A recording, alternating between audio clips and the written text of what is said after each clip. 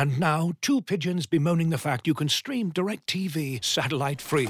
Hey, Frank, a little birdie told me you don't need a satellite dish to get DirecTV. What's little birdie? Was it Jimmy the Sparrow? It's a figure of speech. Point is, you can stream DirecTV over the internet now. Oh, sure. Next you're going to tell me those big birds are made of metal and filled with people, right? You mean airplanes? Stream DirecTV without a satellite dish. Visit DirecTV.com. High-speed internet service required. Terms and restrictions apply. The Athletic.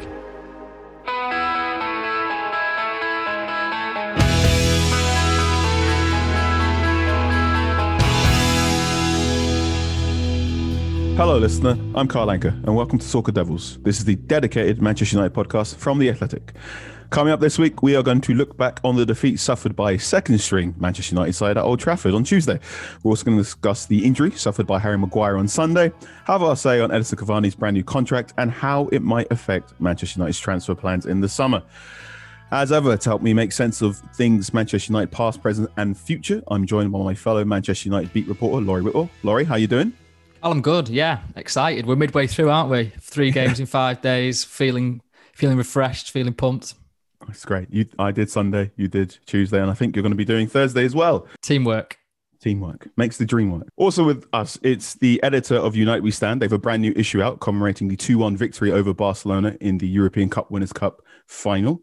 If I sounded a bit shaky there, that's because I'm not going to reveal my age when that game occurred. He is the contributing writer to The Athletic, and he's my friend. It's Mr. Andy Mitten. Andy, how are you? Hi, Carl. I'm trying to book a train in Poland to Gdansk. And honestly, I think it would be easier to learn Polish from scratch in a Geordie accent while stood on the runway at Warsaw Airport. It is incredibly frustrating. Aside from that, I'm okay and looking forward to this. Are those one of those overnight trains where you sleep on board? No, the trains in Poland are very good from what I can gather. And it's a 3-hour high-speed Pendolino train from the capital up to Gdansk. And yeah, I've not been to Poland since 98 when United played there against Lodz on the way to winning the treble. And from what I can gather, the country has changed an awful lot since then. The roads were full of potholes then, and there wasn't even a motorway between some of the main cities. But I think Poland has developed an awful lot, and I'm looking forward to going back there. We'll get into some chat about Poland and indeed the Europa League final and players who may or may not be there. But first things first, let's talk about Manchester United's 2-1 defeat to Leicester on Tuesday. Laurie, you were there. That was a strange starting 11, wasn't it? Yeah, we kind of got word of it being a lot of changes a couple of hours before kickoff. And I think that was really going to be the case. As soon as United beat Villa on Sunday, Solskjaer had that win that he needed to confirm Champions League qualification. So from that point of view, job done from his brief this season. Yeah, United want to be winning titles and challenging Man City, but the truth of the matter was that was a race that was already run. The Champions League qualification was the primary motivation, and then with Liverpool 48 hours after the Leicester game was going to be the one that needed the changes. You can't have players play all 3 games, particularly when you've got a Europa League final. It's only a fortnight away, this Europa League final. It's not like they've got a month of a break, where they can rest and recuperate. It's right on top of them, plus 2 more Premier League games to finish the season after the Liverpool one. So the Leicester one was always going to see changes. It was a bit of a surprise seeing Anthony Elanga start the game. Perhaps a little indication of that when the under-23s played against Derby, their final game of the season. Hannibal Mejbri played, Shola Shoretire played, but Anthony Elanga did not play. So I think that was an indication clearly that United were having him in the starting lineup. We'll get into it a little bit, but my piece sort of talks about the right of Ole Gunnar Solskjaer to make those changes because he's got, he's done his job this season. And as I said before, he can't, continue to play players throughout this, crazy sequence, which, okay, was brought about by United fans protesting against Liverpool in the first place. So people might criticise, as they have done. There's certain people that have been out in the media over the past 24 hours that have very heavily criticised United Solskjaer for the selection and saying that it is United's fault. But, as he's the Manchester United manager, all he can control is the players that he picks and the morale around Carrington. So he's absolutely within his rights to make those changes. And, we'll see the benefits of that, you'd imagine against Liverpool and then further afield with the Europa League. But yeah, we'll get into the match a little bit, won't we? But I totally understood where he was coming from on that point. I spoke to Solskjaer on Sunday after Aston Villa and asked him how he was going to do his training throughout the week, to which he responded there was basically no training on grass. It was going to be all classroom sessions, which I'm going to find quite interesting. Defeat against Leicester meant Manchester City are now Premier League champions, but a number of Manchester United fans were almost smiling at the fact that they were going to be full strength against Liverpool, and that meant Liverpool have a limited chance of making the Champions League next season. Andy, I want to get your thoughts on this. How did you make that defeat? I know that the club were annoyed that the team was leaked online a few hours before the game, and it was obviously a very different team, but they feel that it advantages the opponents when they know what Manchester United's plans are. It's not the first time that this has happened. I was disappointed because I'm disappointed when Manchester United lose football matches. It was the first defeat in 15 games. I keep comparing this season with last season. In my mind, I think if United can get 10 more points than last season, this will be a significant improvement. And when you lose a game, it makes that more difficult. What you said about Liverpool fans, the tribalism is coming into it there. I can see their perspective. Ollie, I spoke to him in Rome, and when I'd finished my one-man press conference with him, which he said was the most surreal one he'd ever done, which it was just me in a room, me and him. But I had to keep like 20 metres from him. So it was just bizarre. I spoke to him, and it was very clear that he was very, very angry about the intensity of the matches, and not seen him that angry since, do you remember Everton away after Istanbul? Yes. And he mentioned that a few times, and then people sort of ignored it, and then it became headline because he mentioned it again after the team had won. And then you mentioned Manchester City winning the league. I think we've known that's going to happen since early February when United dropped a few points after going top. City the best team, probably got the best manager. I laughed at some of the reactions from United fans when like 100 people turned up outside City's ground and they were just looking for reasons to take the mickey, and they found plenty. So it's a tough week for United. As you've touched on, the training is almost minimum. It's not just the players, you've got the support staff, you've got the analysts who all their work was shredded, they have to start again. There's people who basically aren't seeing the families who are working in that environment. And I'd be really disappointed if United didn't finish second. I just would. If they slipped to third or fourth, I don't think that would be a fair reflection on the season. And I know that the team have faded really badly in the end of the Van Gaal's final season, in the end of Jose Mourinho's season. And I'm talking about some of the worst games I've ever seen Manchester United play. That game at West Ham, 0-0, when Mourinho and Moyes both said it was an entertaining game. I just thought, I'm sorry, you're lying, both of you.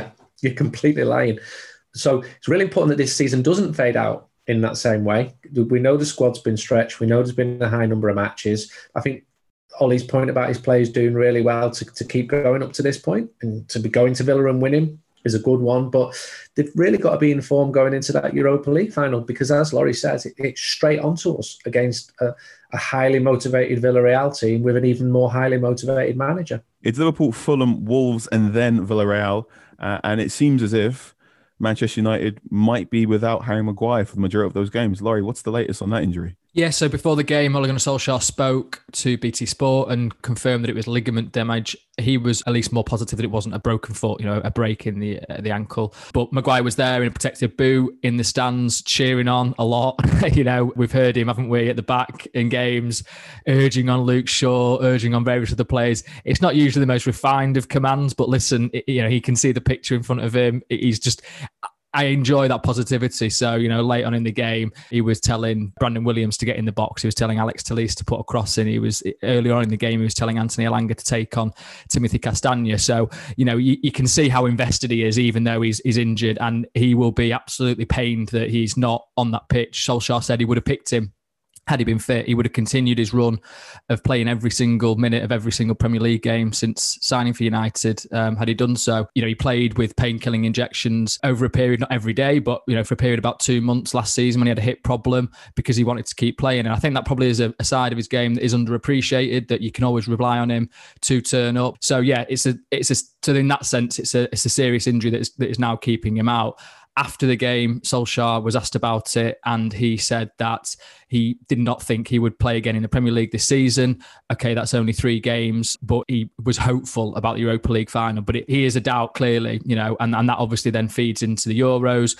Listen, Solskjaer wasn't too fussed about that. Norway aren't there. So, his personal investment isn't as such. But clearly, from an England perspective, that is a concern that Harry Maguire might be missing for the tournament. And you've got this classic case of a kind of key player in a race against time to make a major tournament. We've been here before with England. But from a United perspective, having him fit for that Europa League final, I think, will be really, really important. That's not to do a disservice to Victor Lindelof or Eric Bailly or Axel Tuanzebe, who I thought had a good game against Leicester.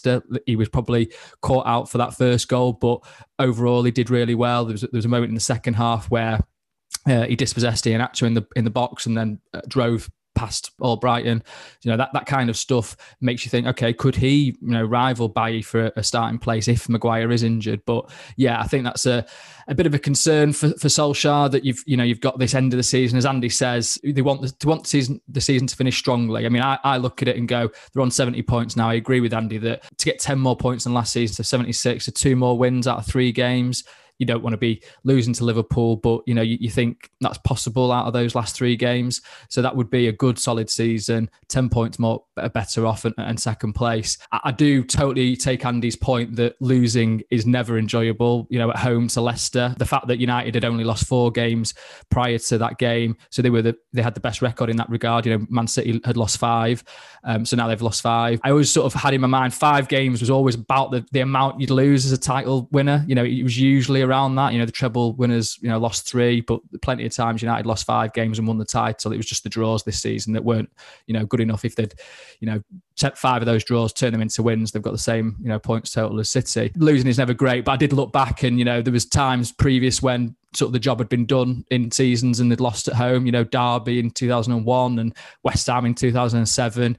Ferguson changed his team because he had an FA Cup final to play that season, and they lost the game, and there were probably similar criticisms of integrity at that point. But I think each manager has their own job to look after. It's not their responsibility what other clubs can do in those situations. I think as long as their prerogative is their own team, that's all that matters. So if they then go and beat Liverpool and beat Fulham and beat Wolves and win the Europa League, this match will be a very small footnote, the Leicester game, and the fact that he's actually been able to give a few players a rest will have contributed to United hopefully finishing the season well. So yeah, I mean, listen, obviously then the ends would justify the means there. If it goes the other way, maybe you can look at it slightly differently. But I thought that the selection that he picked, Maguire being out affected it, but the 2 statements he was making, Andy's absolutely spot on with the broadcasters. Listen, it might be a kind of imagined slight, because where else were they going to fit the game if West Brom didn't want to move their game from the weekend with Liverpool? I know people were talking about the May 16th weekend, but if they're saying no to that, then they've got to kind of figure it out some other way. So maybe it was the only opportunity to do 3 games in 5 days. But certainly he's entitled to create a bit of a siege mentality, to kind of go full throttle against the broadcasters and have this kind of idea that people are out to get United. I think that's not a bad thing to kind of instill morale end of the season. And also I think it was a message to the board a little bit, not in a kind of aggressive way at all, that's not his style, but he said after the game that maybe we need a couple more to take that next step. And I know managers will always want more players, but there's a really specific point in here in that Man City made 9 changes against Chelsea, which, by the way, I wonder if Liverpool could well have grievance over Chelsea winning that game. They're in the Champions League contention. City made 9 changes for that game. The cost of that team, £499 million, and the number of Premier League starts for all those players before that game, 207 this season. I mean, United's lineup, £210 million is still an awful lot, but it's less than half what City's lineup was, and 70 odd starts between them in all competitions. 72 it was exactly. The starting 11 before that's it. So you can see the disparity between the two sides when they've made changes. Now people might say, well, Pep rotates his team better than Ollie. But I think the broader point is that, well, actually, when Ollie makes changes, the drop-off is there. You can see it. It's significant. Donny van de Beek signed for £40 million in the summer. He started against Leicester. It was another occasion. I thought that he's done well in cameos that he's had recently, come on and made a difference. It was another game that passed him by. You know, really, if you're signing for 40 million, you want a player that can come in against Leicester and continue the kind of form that, you know, Manchester United are used to, you know, with the regular starters.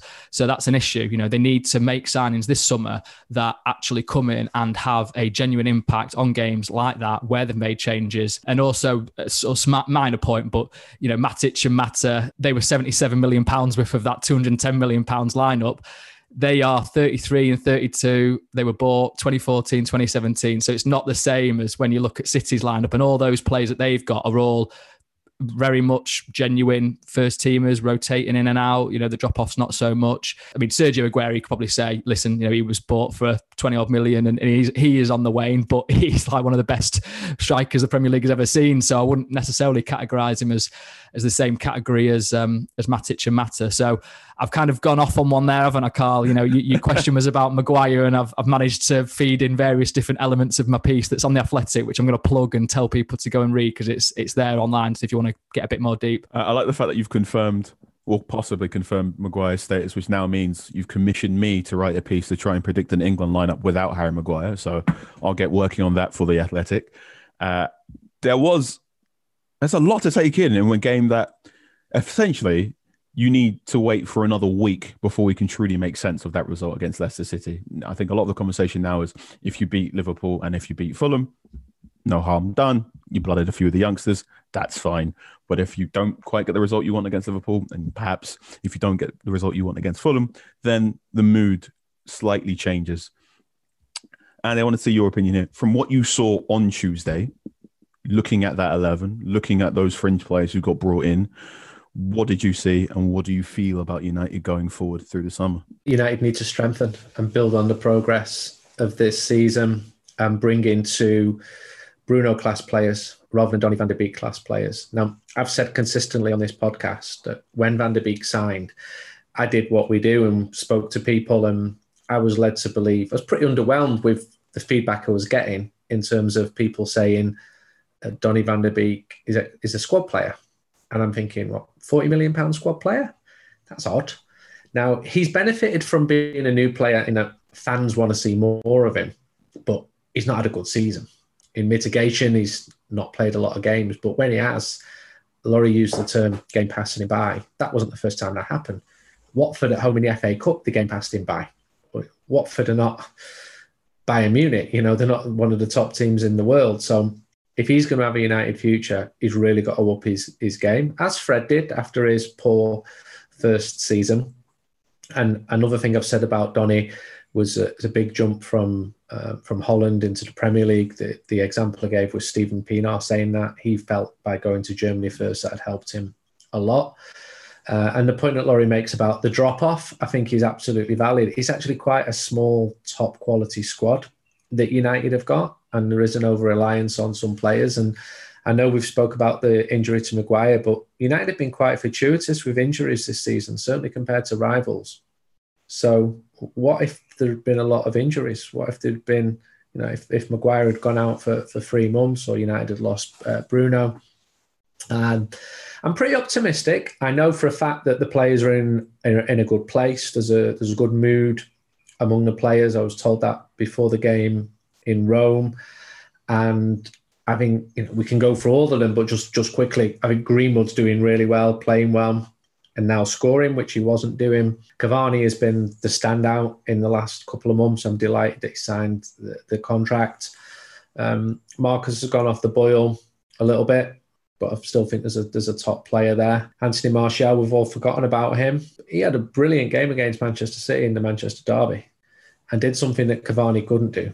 That press in that game came from the front. I think United need to strengthen. You touched on Axel and the central defenders. It's a good point. Can any of them stand up consistently? I'm not convinced that Eric Bailly can. I still think there's a mistake in him. He's definitely got attributes, but if you're going to be winning league titles, you need to have defenders of Van Dijk's class. And Manchester United simply don't have that. Luke Shaw's had a great season. The goalkeeping positions will work themselves out. I think Aaron Wan-Bissaka's had a decent season. I'd say central defender. Axel, I'd love it to be Axel. And he was brilliant in Paris, and we keep saying he was brilliant in Paris, but I don't think he's played enough games this season. And he's not always convinced when he has played. The younger lads who came on, really encouraging. It's almost impossible to judge Ahmad or Anthony Elanga after one game. That was just about them. Wow, you're playing in a huge match against a really good Leicester team. We should credit Leicester. They're a very, very good team. They knocked United out the FA Cup. They've reversed their poor record against United. That first goal was outstanding in front of the Stretford end.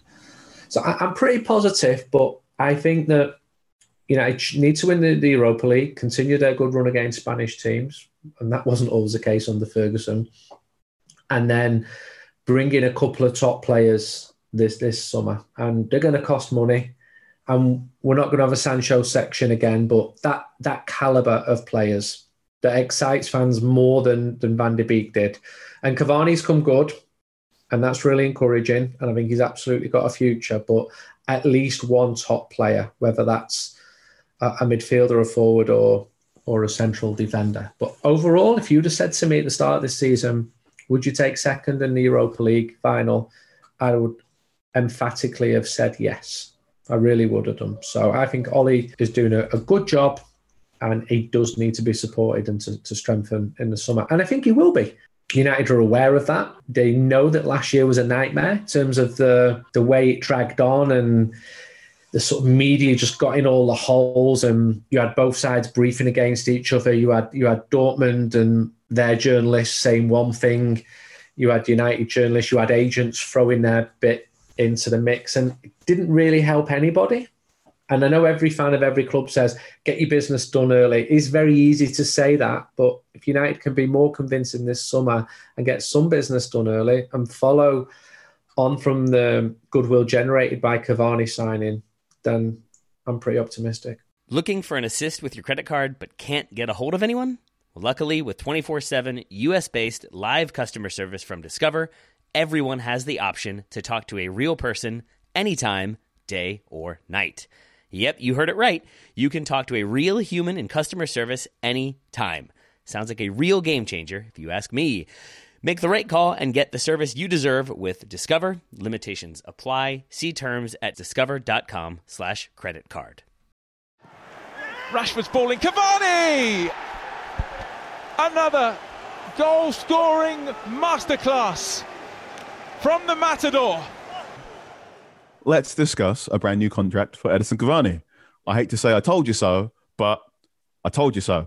Laurie, tell me, how did this deal come about? Clearly, he told United that he wanted to leave. So it was about United persuading him, taking the time, having the human touch. I think Solskjaer was important in that. He understands what it is to be a player. And I think he could appeal to the fact that Cavani, he did want to go back to Uruguay with his family. He spoke about that in his MUTV interview. And it was a case of United just trying to present a different reality, an alternative where Manchester, where England is back to normality, where he can mix outside, where he can enjoy the excellent establishments of Manchester City Centre, restaurants that hopefully catered to his tastes, and a full Old Trafford. I mean, you could hear in the rhetoric from Solskjaer how it shifted. I remember asking him about Cavani after Granada, and he was very reticent to get into that discussion initially, and then basically said, listen, he's not made his mind up, and I totally understand it. A kind of hands-off approach.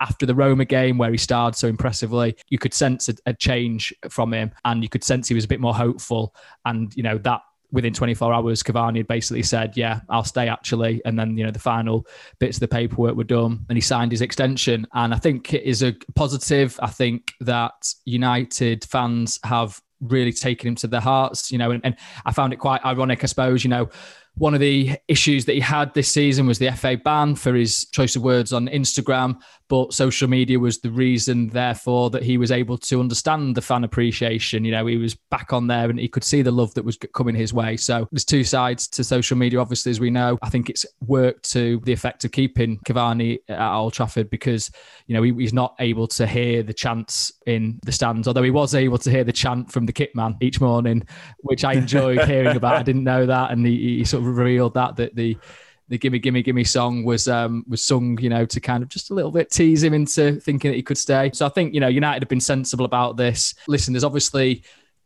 clear side effects to this signing. You look at Erling Haaland. Is that one going to be pursued? I'm not so sure. I think we'll do something on that in due course on The Athletic.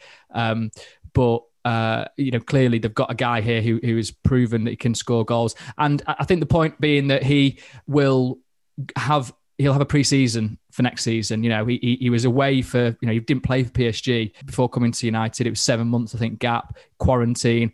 And there was an Athletic survey that was done at the start of the season with agents, so a few of us asked a few agents what they thought of the window, who was the best signing, who was the worst signing. Cavani came out on top in terms of the worst signing by quite a distance. And this was getting posted on my thread. I guess it was posted on yours as well, Carl.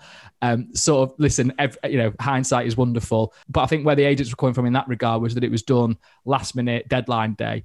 And this is a guy that was available for 2 months before that. So if you wanted him, sign him earlier, get him in the building. United lost to Crystal Palace on the opening day. They lost to Tottenham Hotspur before Cavani was signed. They lost to Arsenal when he was only fit enough to play the last 15 minutes. So these are 3 defeats in the Premier League that happened. Listen, I'm not saying that Cavani would have changed those results at all, but you think United would have had a better chance to get something from them if he was in the building earlier. So I think from that point of view, the agents that contributed to the survey had a valid reason for saying that it was a bad deal, in terms of business sense. But listen, it's worked out brilliantly since that point, and I think it's a positive that he's going to be at United for another season, because you look at the way he gets around the pitch, his movement. Obviously, we've talked about, you spotted it instantly, Carl. You did that piece, I think from after his debut, where, the Southampton game was it, where clearly he was making these kind of runs. The Aston Villa one, I thought, was probably his best run to date for United. The way that he peeled from the outside to in, the timing of it, he basically never really, he sort of slightly paused his run to stay onside, and then, but he was pretty much at full pelt before that and managed to glance the header in. Great cross from Rashford. Yeah, I think it's a positive, but we'll get onto it. I don't know what you've heard, Andy, in terms of what United might then look to do. Centre forward has been the principal position that Solskjaer has wanted. I think that's with a mind of Cavani possibly leaving. Clearly, they need a long-term solution in that situation. Erling Haaland, Harry Kane are on that list. But whether they think that this summer is the right moment to commit all that money that it would take for either of those two guys, or whether they could possibly look and wait a summer and strengthen another position that they might need more pressingly, that's a sort of debate that I think we'll find out in the weeks to come. One of the United We Stand writers described Cavani as a cross between an Italian underwear model and an Easter Island statue, which I absolutely loved. As you said, he told United he wanted to leave. He told Ed Woodward in United's Mayfair office. There was only those two there, and he said he wanted to leave. And you've got to credit Ollie for helping him change his mind. You mentioned the kit men. These are just Manchester lads who happen to be United fans as well. And they get a sense of what United fans are talking about on the street. And that helps because you've got no fans to relay the messages to players. And you're right about the positive for social media. But sometimes when the players get fan interaction on social media, it's cranks. It's absolute nutters. But I think in the Cavani case, well, a song that started out as a joke, the "Gimme, Gimme, Gimme" one by Bashi, and he was just blagging. He was just casting a fishing rod into the cesspit of Twitter, like he'd done with Lindelof's song, where he deliberately got his name wrong and sang Johnny Lindelof to Europe's final countdown. He did this really camp version of Give It, Give It, Give It to Eddie Cavani, and it took off, which I think is fantastic. And I'm really pleased that he's staying, because it hasn't been the year to judge Manchester United, to judge Manchester, to judge living in England. He loves the outdoors. He'll be able to go outdoors now. He's got to be fair to England and to United as well. And I think, obviously, he'd be far better remunerated than if he'd gone back to South America. And I think it would have been a waste for him to go back. If you look at his old strike partner, Diego Forlan, he went back at a later stage in his career. He went to play for his boyhood team, Peñarol. But the standard between the Uruguayan league or even the Argentinian league and the Premier League, it's a big, big drop-off. So I'm glad he's staying. He's become really important in the last few months. And it's really recent that this has happened. I can remember talking only 2 months ago, saying he's looking, unfortunately, more like a Falcao signing in that he's not played enough and he's got like 6 different reasons why he's missed matches. But I was delighted when he signed. We spoke about him consistently on this pod, and United did stall on him. So that's a good point, because if he would have been able to play in those early defeats, they wouldn't have been defeats. They would have all been emphatic victories, and United would be league champions. He's a hero. He's ahead. Look at him. It almost adds to his appeal that he doesn't speak any English. You can see that he's getting that cult hero status. People are buzzing for him. And I can see people arguing now going, I don't think he's that good looking. And people go, no, he's not. He's like... When you were saying that, Andy, the thing I was thinking of was that, and me and Carl, I think we texted about it, that bit in Rome when he races over to defend Greenwood. And it's that kind of stuff that makes people cult heroes. It's that sort of extra bit. And you can, and the pat on the head as Greenwood's coming off at Villa Park as he's replacing him, you can sort of see, listen, they don't speak the same language, but they obviously have a good communication in a football sense. And for him to stick around for another season, even if he doesn't necessarily play all the games, you can see the value in that for Mason Greenwood, because Mason Greenwood started up front against Leicester, and that was probably his best performance as centre forward for United. You could see the runs he was making. He took responsibility. Clearly, he scored a fabulous goal. So that is a really important aspect to this whole thing, I think. And Ollie's saying that Greenwood's only 19, but playing like a mature professional. There was a time earlier on in the season when the coaches felt that the younger strikers were not paying enough attention to Cavani, and they needed to pay more attention to him. And they feel that he has done, not just in terms of his runs, but his professionalism, the way he handles himself, what he eats, the way he turns up. And fans need heroes. They want heroes. They want to fall in love. They're predisposed to fall in love with a player. And if that player's a little bit different, it goes back to Cantona, because he was French and he was a bit different and he looked a bit different. It all added to the allure of him. And I think there's a bit of that with Cavani. South American players have not always been a success at Manchester United. Forlan became a cult hero by failing, really, at United. He wasn't a big success, but he scored a few key goals. A striker did say to me the other day, is Cavani mobile enough to play up front for Manchester United in big matches? And that's someone who knows far more about playing up front in big matches than I do. If you look at that Manchester City away game, when that press came from the front and Martial was very good, then could Cavani have played in that game and done as well? Probably not, but he offers something different. He just does. And when he makes those runs and when he scores those headers and the celebrations he did, and you're right about sticking up for Greenwood in Rome and running over to the corner. All that needed there was 4,000 away fans in Olympico, semi-final of a European competition. You can just see people are falling for him, and it would have been such a shame if he would have walked away from all of that. It would. I truly am surprised by how good he's become, how quickly. I really thought he'd be playing maybe 20 games a season and alternating minutes with Anthony Martial when he first signed. And then I think by December, he was far and away the best attacking option for United. So long may it continue. Now, let's look ahead to some further games for Manchester United, starting with Liverpool. Now, I understand, Laurie, you will be going to Old Trafford in the stadium, but we're also going to send another reporter possibly outside to see what might occur. Is it fair reason to expect any possible protests on Thursday? Well, it seems that's the game that's being targeted. I think there's a bit of secrecy over exactly what might happen. Old Trafford against Leicester was reinforced, it has to be said. So we go in via the Munich tunnel, which is where the fans climbed over and then managed to open up the exit gate and get in the first wave of invaders. And that was very much reinforced. There was police handlers with police dogs, and obviously they've got the barriers that they've now built. I've seen criticism for United over that, given what Joel Glazer has said in terms of building bridges, and a wall isn't exactly a bridge. I think they had to do something, just because they have to be certainly seen to be doing something. It was, I suppose, in a small way, slightly amusing that last night there was so much police presence and there was literally never, ever going to be something popping off. But again, I think United, they've obviously been exposed for getting a game called off. They are going to take a bolt and braces approach in future now to make sure that they don't have another game postponed, because the Premier League gave them a final warning after that Bournemouth game was postponed for the bomb scare, a few years ago. A points deduction is a part of a conversation, in the club, that they've not dismissed that. It's not like a figment of the imagination. Listen, it might not happen. I mean, I'm sure it won't happen, particularly if the games all go ahead. Fine. They have to have some caution about it. The feeling amongst fans is still very strong, against the Glazers, triggered by the Super League.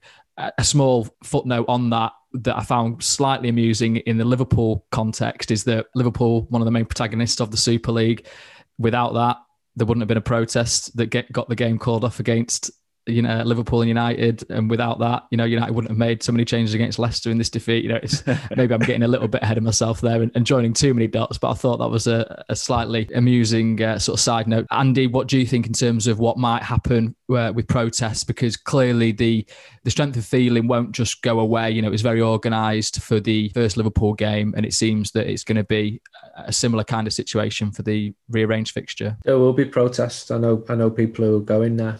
I don't think you'll see the same numbers that you saw against Liverpool on the Sunday. Several reasons for that. It's on a Thursday night. There was an aspect to that original one where people wanted to show the strength of feeling.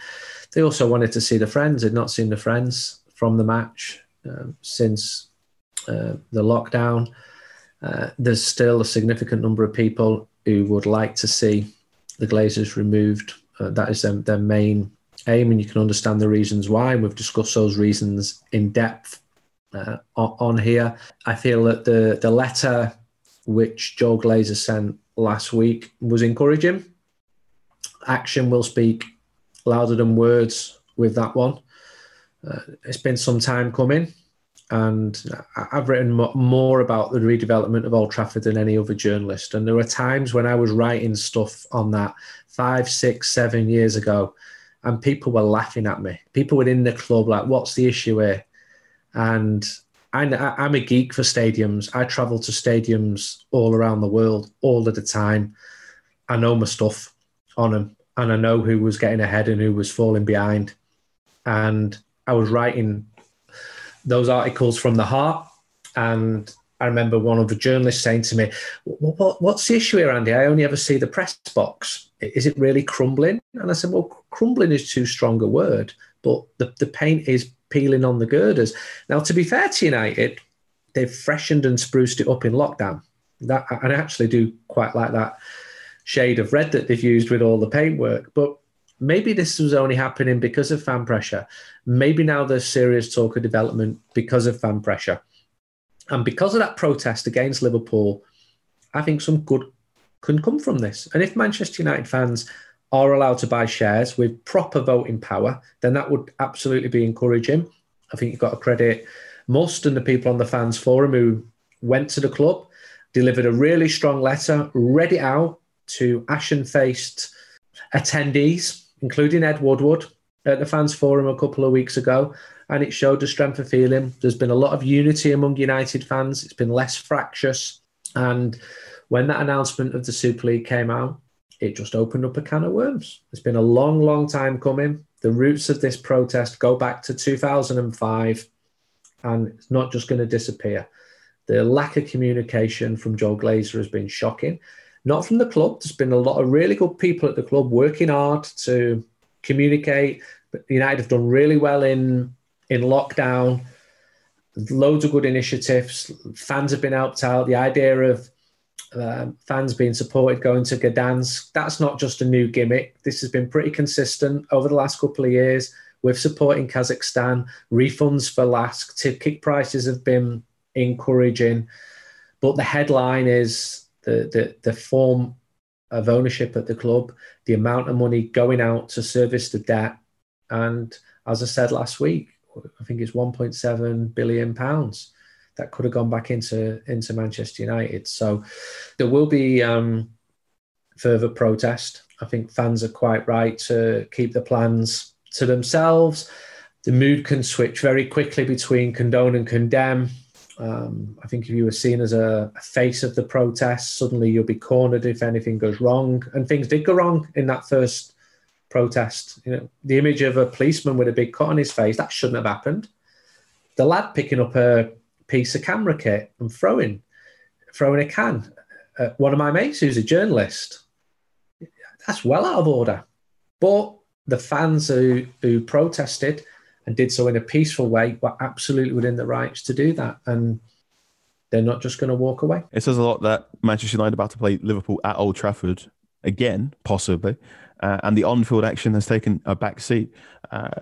Quick word, Laurie, from you. What could we possibly expect on the field on Thursday? I think it'll be a return to the strongest 11 he can pick. I guess the centre-back partnership will be an interesting one. Bailly and Lindelof probably. But yeah, the rest of the team will be as expected, I imagine. I suppose the Leicester game did provide us with a real nice glimpse of Ahmad for the first time, first Premier League minutes for him. And we saw him against AC Milan with a really smart header. But I think this was a game that showed off his intelligence in terms of movement.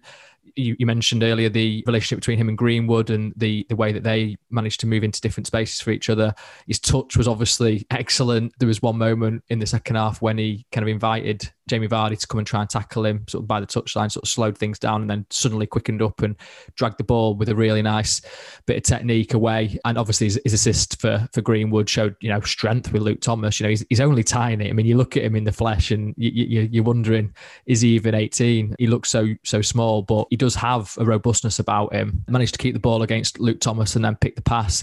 So yeah, I thought that was encouraging. And I wonder if, we might, I think Liverpool's probably a big game that it would be a rare set of situation to see him come on, but Fulham and Wolves, I wonder if he'll get more minutes there, with a view to, potentially would he be necessary for the Europa League final? But I suppose that's another point with Ahmad, this deal that could be worth 37 million. I will say 37 million. I get sort of a little bit of criticism from subscribers for saying it's potentially 37 million, but the information is that it will probably be realised. And also I would argue that United needed to commit to £37 million to get the deal done. So I think it's a fair thing to describe it as a £37 million deal. But that was a deal that was done, again, end of the window, with a player with a view to future glory. This season has been a development one for him, absolutely fair enough, but that it can't be this case again where United go and spend that kind of level of money on a player that's one for the future, because if you really want to bridge the gap to City, it needs to be players that are ready-made. So, and we'll see that against Liverpool. We'll see where United really are. I'm intrigued because at Anfield, I thought were the better team. Pogba had a really good chance. Bruno had a really good chance. Could have nicked that game 1-0. Admittedly, a few teams then went to Anfield and won. So maybe the draw doesn't look so great in reflection. This is a really good barometer of where United are at, particularly with regards to Liverpool. We'll see a full strength side. Pogba will return. Scott McTominay, Fred, I'm sure. Obviously Bruno from the start. Cavani from the start. So it'll be a proper side. And I think it'll be an exciting game. I do remember doing a bit of research on Ahmad at the start of the season when the deal was made through, and someone expressed to me that they thought he was a stud, but they were surprised that United was spending that much money that early on in his development. They went, oh, okay. I mean, he will be a £37 million player eventually, but United doing that this early meant they clearly wanted to nab him before Tottenham Hotspur and Arsenal, Manchester City, or indeed Liverpool could buy him. And they want to get your thoughts, not just on this Liverpool game tactically, but also what you think might happen on the 26th of May in Poland. Pogba on the left? Yeah, he's done well there. So I'd suspect that he would be playing there. I've not done my scouting on Villarreal yet. I've watched him a few times this season. There was a time where I was going down there regularly to interview players. I've not been there for 3 years. I'm probably going to go to Villarreal next week, looking at setting up some interviews, hopefully for The Athletic. And they're a good team. And when I said earlier on in the podcast about They're highly motivated, of course they are. But Unai Emery, who is, maybe pick my word right here, he has a fractious relationship with the media, and he's especially keen to prove British and English people wrong after his spell at Arsenal. I remember going to Valencia in 2011 to interview Pablo Hernandez, who ended up at Leeds. And I didn't realise, because I was an outsider, I walked into a civil war between the press and Unai Emery. And I asked him an innocent question and he just scowled at me. And I'm thinking, like, what are you doing? I'm just asking you a nice question here. You know what I mean? Just because you've got the ump with that paper and that paper and that paper, I have nothing to do with that. Anyway, I might go and see him next week. I think Gdansk looks absolutely beautiful. United will be favourites. United have got technically superior players. Villarreal got a very good youth system, exceptionally well-run club. They do have the benefactor, Fernando Roig, and his ceramics fortunes, but they spend the money wisely. The fourth, fifth, sixth each season in Spain. Got a lovely stadium. I think you're going to compare it to 2017 when Jose Mourinho did his best tactical number on Ajax in Sweden, and United will be scouting. Well, I know they are. United are scouting Villarreal heavily. They've been watching them really closely all season anyway, because United have been watching one of their players. So there could be far worse opponents than Villarreal, but I'll get more depth for you in the forthcoming podcast. But I know that Paul Pogba is happier playing in the more advanced role. I said months ago he's happier playing there. I said months ago that he's absolutely predisposed to stay at Manchester United. And then some journalists in Italy said he wants to move. And I'm just thinking, well, maybe they're right and I'm wrong, but I stand by what I said months ago. And strong United team. Let's get Ollie's first trophy in the bag. It's a really big deal for Ollie to win a trophy, I think. In a past life, I used to work at the Players Tribune, and I used to work with quite a few people from Barcelona, to which, when I was trying to learn Spanish, they said, your Spanish is okay. In terms of accent, your grammar makes you sound like a 12-year-old. And I went, oh, okay. And it goes, a really good example of this is Unai Emery, who apparently, speaking in Spanish, is a very clever, erudite, intelligent man about tactics. But when he speaks in English, well, good evening is unfortunately the mockery that the English press made of him. But apparently a fantastic interview in his native Spanish language.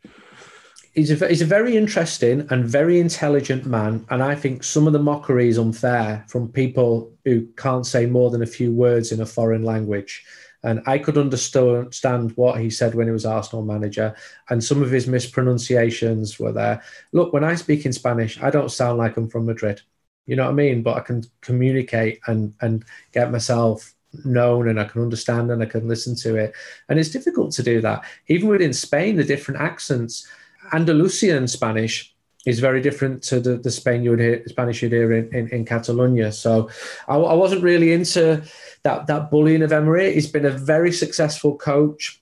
He speaks French. He speaks Spanish. He's from the Basque country. I'm not sure if he speaks Basque. I know he speaks Russian as well.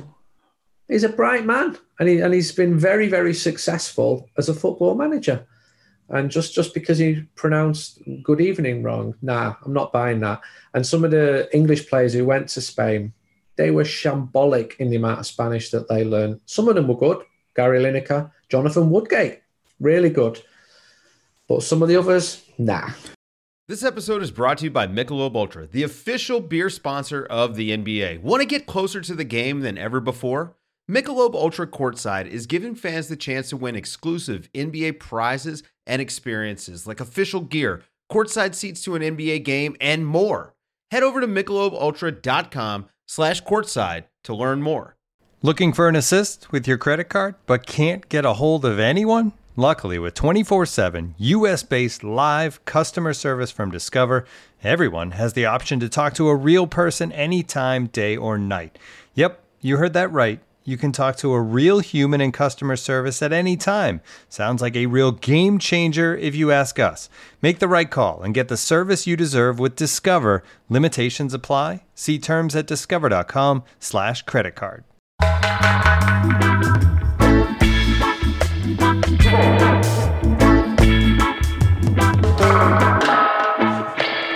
let's get into some reader questions. I say reader questions every week. Listener questions. I always forget the format. Hopefully they read as well. Hopefully they read. I'll put in a little bit about the special offer right at the end. We got one from Daphne at Nymira on Twitter, who says, a season and a half later, what is the biggest opinion change on Ole Gunnar Solskjaer's management, and what remains to be seen? You could go with that if you want, Carl. Okay, I, as a man of tactics and X's and O's, I will say that I now understand what Ole Gunnar Solskjaer wants to do.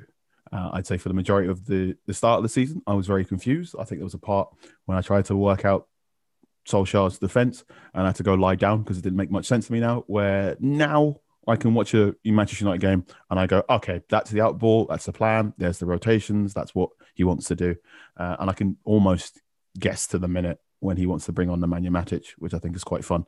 Solskjaer is, I've described him as a business casual football manager. So where you have managers such as Pep Guardiola or Thomas Tuchel, who when they turn up at a football club, you know immediately what they want to do. Solskjaer has been quite interesting in that everything has had to come to the boil. And I think if you give him enough backing, give him the pieces that he clearly wants to get, then the style of football that Manchester United could play in the future very much could win Premier Leagues and possibly Champions Leagues in the future. I'm on board, shall we say. What do you think, Laurie? Yeah, I was, I suppose, willing it on because I think if you've got a guy, it's the romantic, I suppose, in me, in the modern world of football that is obviously very much hire and fire him. The industry, as Gareth Southgate said, isn't necessarily the most attractive to have a guy there that has played for the club and clearly cares for the club. If he can do it, great, let's give him a chance. And I think I agree with you. I think his style's come on. I think he's become much more confident in his role, speaking publicly. I think that's come from the results. I think he's growing in that role. So yeah, I'm enjoying the ride and hopefully the summer goes the way he wants. Andy, you've spoken to Solskjaer more than either of us. What are you making of his management now 2.5 seasons? Nearly 3 seasons of Solskjaer in charge. I think he's doing a good job. And I spoke to one person who works with him on the inside, who's worked at several top football clubs, and he said Solskjaer is more tactically astute than any of the other managers that I've worked with. So this idea that he's a novice, I think is unfounded. He's had some very significant wins against top managers. He can more than hold his own. I just think he needs to be back this summer to bring in a couple more top quality players because I think he's probably got the most out of this squad that he could have done. I don't think he could be City are better than United. They showed that really clearly, I felt, at Old Trafford in that Carabao Cup game in January. And he can pull out the wins. But even when United played in the game at the Etihad, United knew, and Solskjaer knew, and he'd say this privately, that they needed to ride the luck because they knew City were going to break the lines. They knew City were going to break the press. They knew that City had top quality players who were going to create chances. And United did ride the luck, but can't really be riding your luck on a consistent basis. There's always an element of luck. But I think we all know that United are still some way behind City in terms of the talent, the size of the squad. I mean, what United have got to do now is build on this. And I think Liverpool's been a big surprise this year, how much they faded. That wasn't a given at all. But no, I absolutely think he deserves a contract extension. I think he's a good person. I don't think he's snide. I think as a journalist, he's decent to deal with. I think off the record, he can absolutely hold his own. There's a bit more of a lad there than people tend to see. Because, you're nodding because there is. He's genuinely funny. I laugh pretty much every other press conference he gives. Yeah, and he's got to, when he does press conferences, the difficulty is you're speaking to such a wide demographic that you've got to do a catch-all almost, and everything you say is going to be picked upon and twisted and taken out of context. So you end up saying almost nothing because you've got to protect yourself. But I've heard him use industrial language on several occasions. And look, if I thought he was a knob, I wouldn't be saying this. I'd be saying that he's not right for the job. But he does need a trophy, and he does need this second place finish, and he does need to be backed because I think he's got a good eye for players. It certainly seems so. One further question from Matt B at Matt B3032 on Twitter, who asks one question that He's largely inspired by the City game, which is what can Manchester United do to improve conceding at set pieces? Most of the goals we seem to concede seem to be from corners and free kicks. I did write an article on why United get punished on set pieces. And what I found is this season they have basically two bands of defence. So they very much rely on getting to the near post, which tends to be one of Marcus Rashford, Alex Telles, sometimes Bruno Fernandes. And if those men can get first contact to the ball, as Solskjaer says, then United tend to be fine. But if the ball gets over the near post, then it falls to this man-marking unit, which tends to be a defender such as Victor Lindelof, Harry Maguire, who's the middleman, who's very, very important, and then a defensive midfielder who tends to pick up the rear. It's either Scott McTominay or Nemanja Matic. What you find is, for a lot of the goals that are conceded from set pieces, it happens from the gentleman at the back of the man-marking unit rushing forward to get ahead of Harry Maguire and then get a headed goal. So they run from back post in. Obviously, with Maguire out against Leicester, what you had was the man in the middle of the man-marking unit, who was Marcus Rashford. On Tuesday, he lost his man, and unfortunately, Soyuncu got the header. The question of how you get better on set pieces is you don't have a system that is so reliant on getting first contact to the ball in the near post. You basically try and have a more evolved system. I think this is one of the really interesting things about Solskjaer, in that he puts in quite a few systems that are good enough for a COVID-affected season where you don't have too much time on the training ground, and then you hope with a proper preseason and then a proper season to come, he can develop more robust systems. What do you gentlemen think of that? This was a question that somebody who knows football pinged me last night after the corner. United need to get better at corners, set pieces. So I did the obvious and just asked Opta what the stats, and they conceded 8 goals from corners, which Leeds have conceded more, 11 this season in the Premier League, but United's percentage of goals conceded, that's the highest in the league. So 21% of their goals have come from corners that they've conceded. Similar. They also lead the way in terms of all set pieces. So 12 from all set pieces, 31% of their goals. The next Leeds on 28% of their goals conceded. So clearly it's an Achilles heel for United.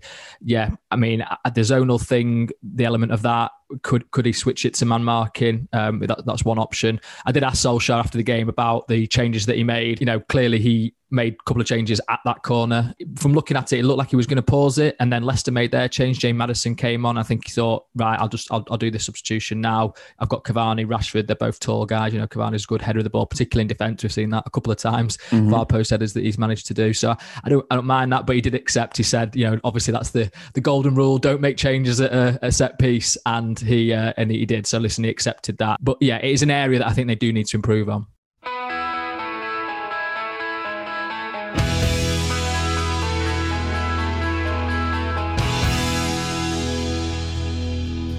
I think that's it from Talk of the Devils. Just have enough time to tell you, you can subscribe to The Athletic for the special price of $3.99 a month for the next 6 months. That's 40% off the price of a full subscription. It's The Athletic. It's amazing Manchester United reads. It's going to be amazing reads throughout all of Euro 2020. So all you need to do is go to theathletic.com/Man United Pod to take advantage of this special 40% discount. That's theathletic.com/Man United Pod. Other than that, we're all done for Talk of the Devils this week. We'll be back sometime next week, probably after the Fulham game. Thank you very much for joining me, Laurie. Cheers, Carl. Cheers, Andy. Thanks for listening, guys. And thank you very much, Andy. Cheers, Carl. Cheers, Laurie. Thanks for listening, everybody. This has been Talk of the Devils, a Manchester United podcast brought to you from The Athletic. We'll see you sometime next week. The Athletic.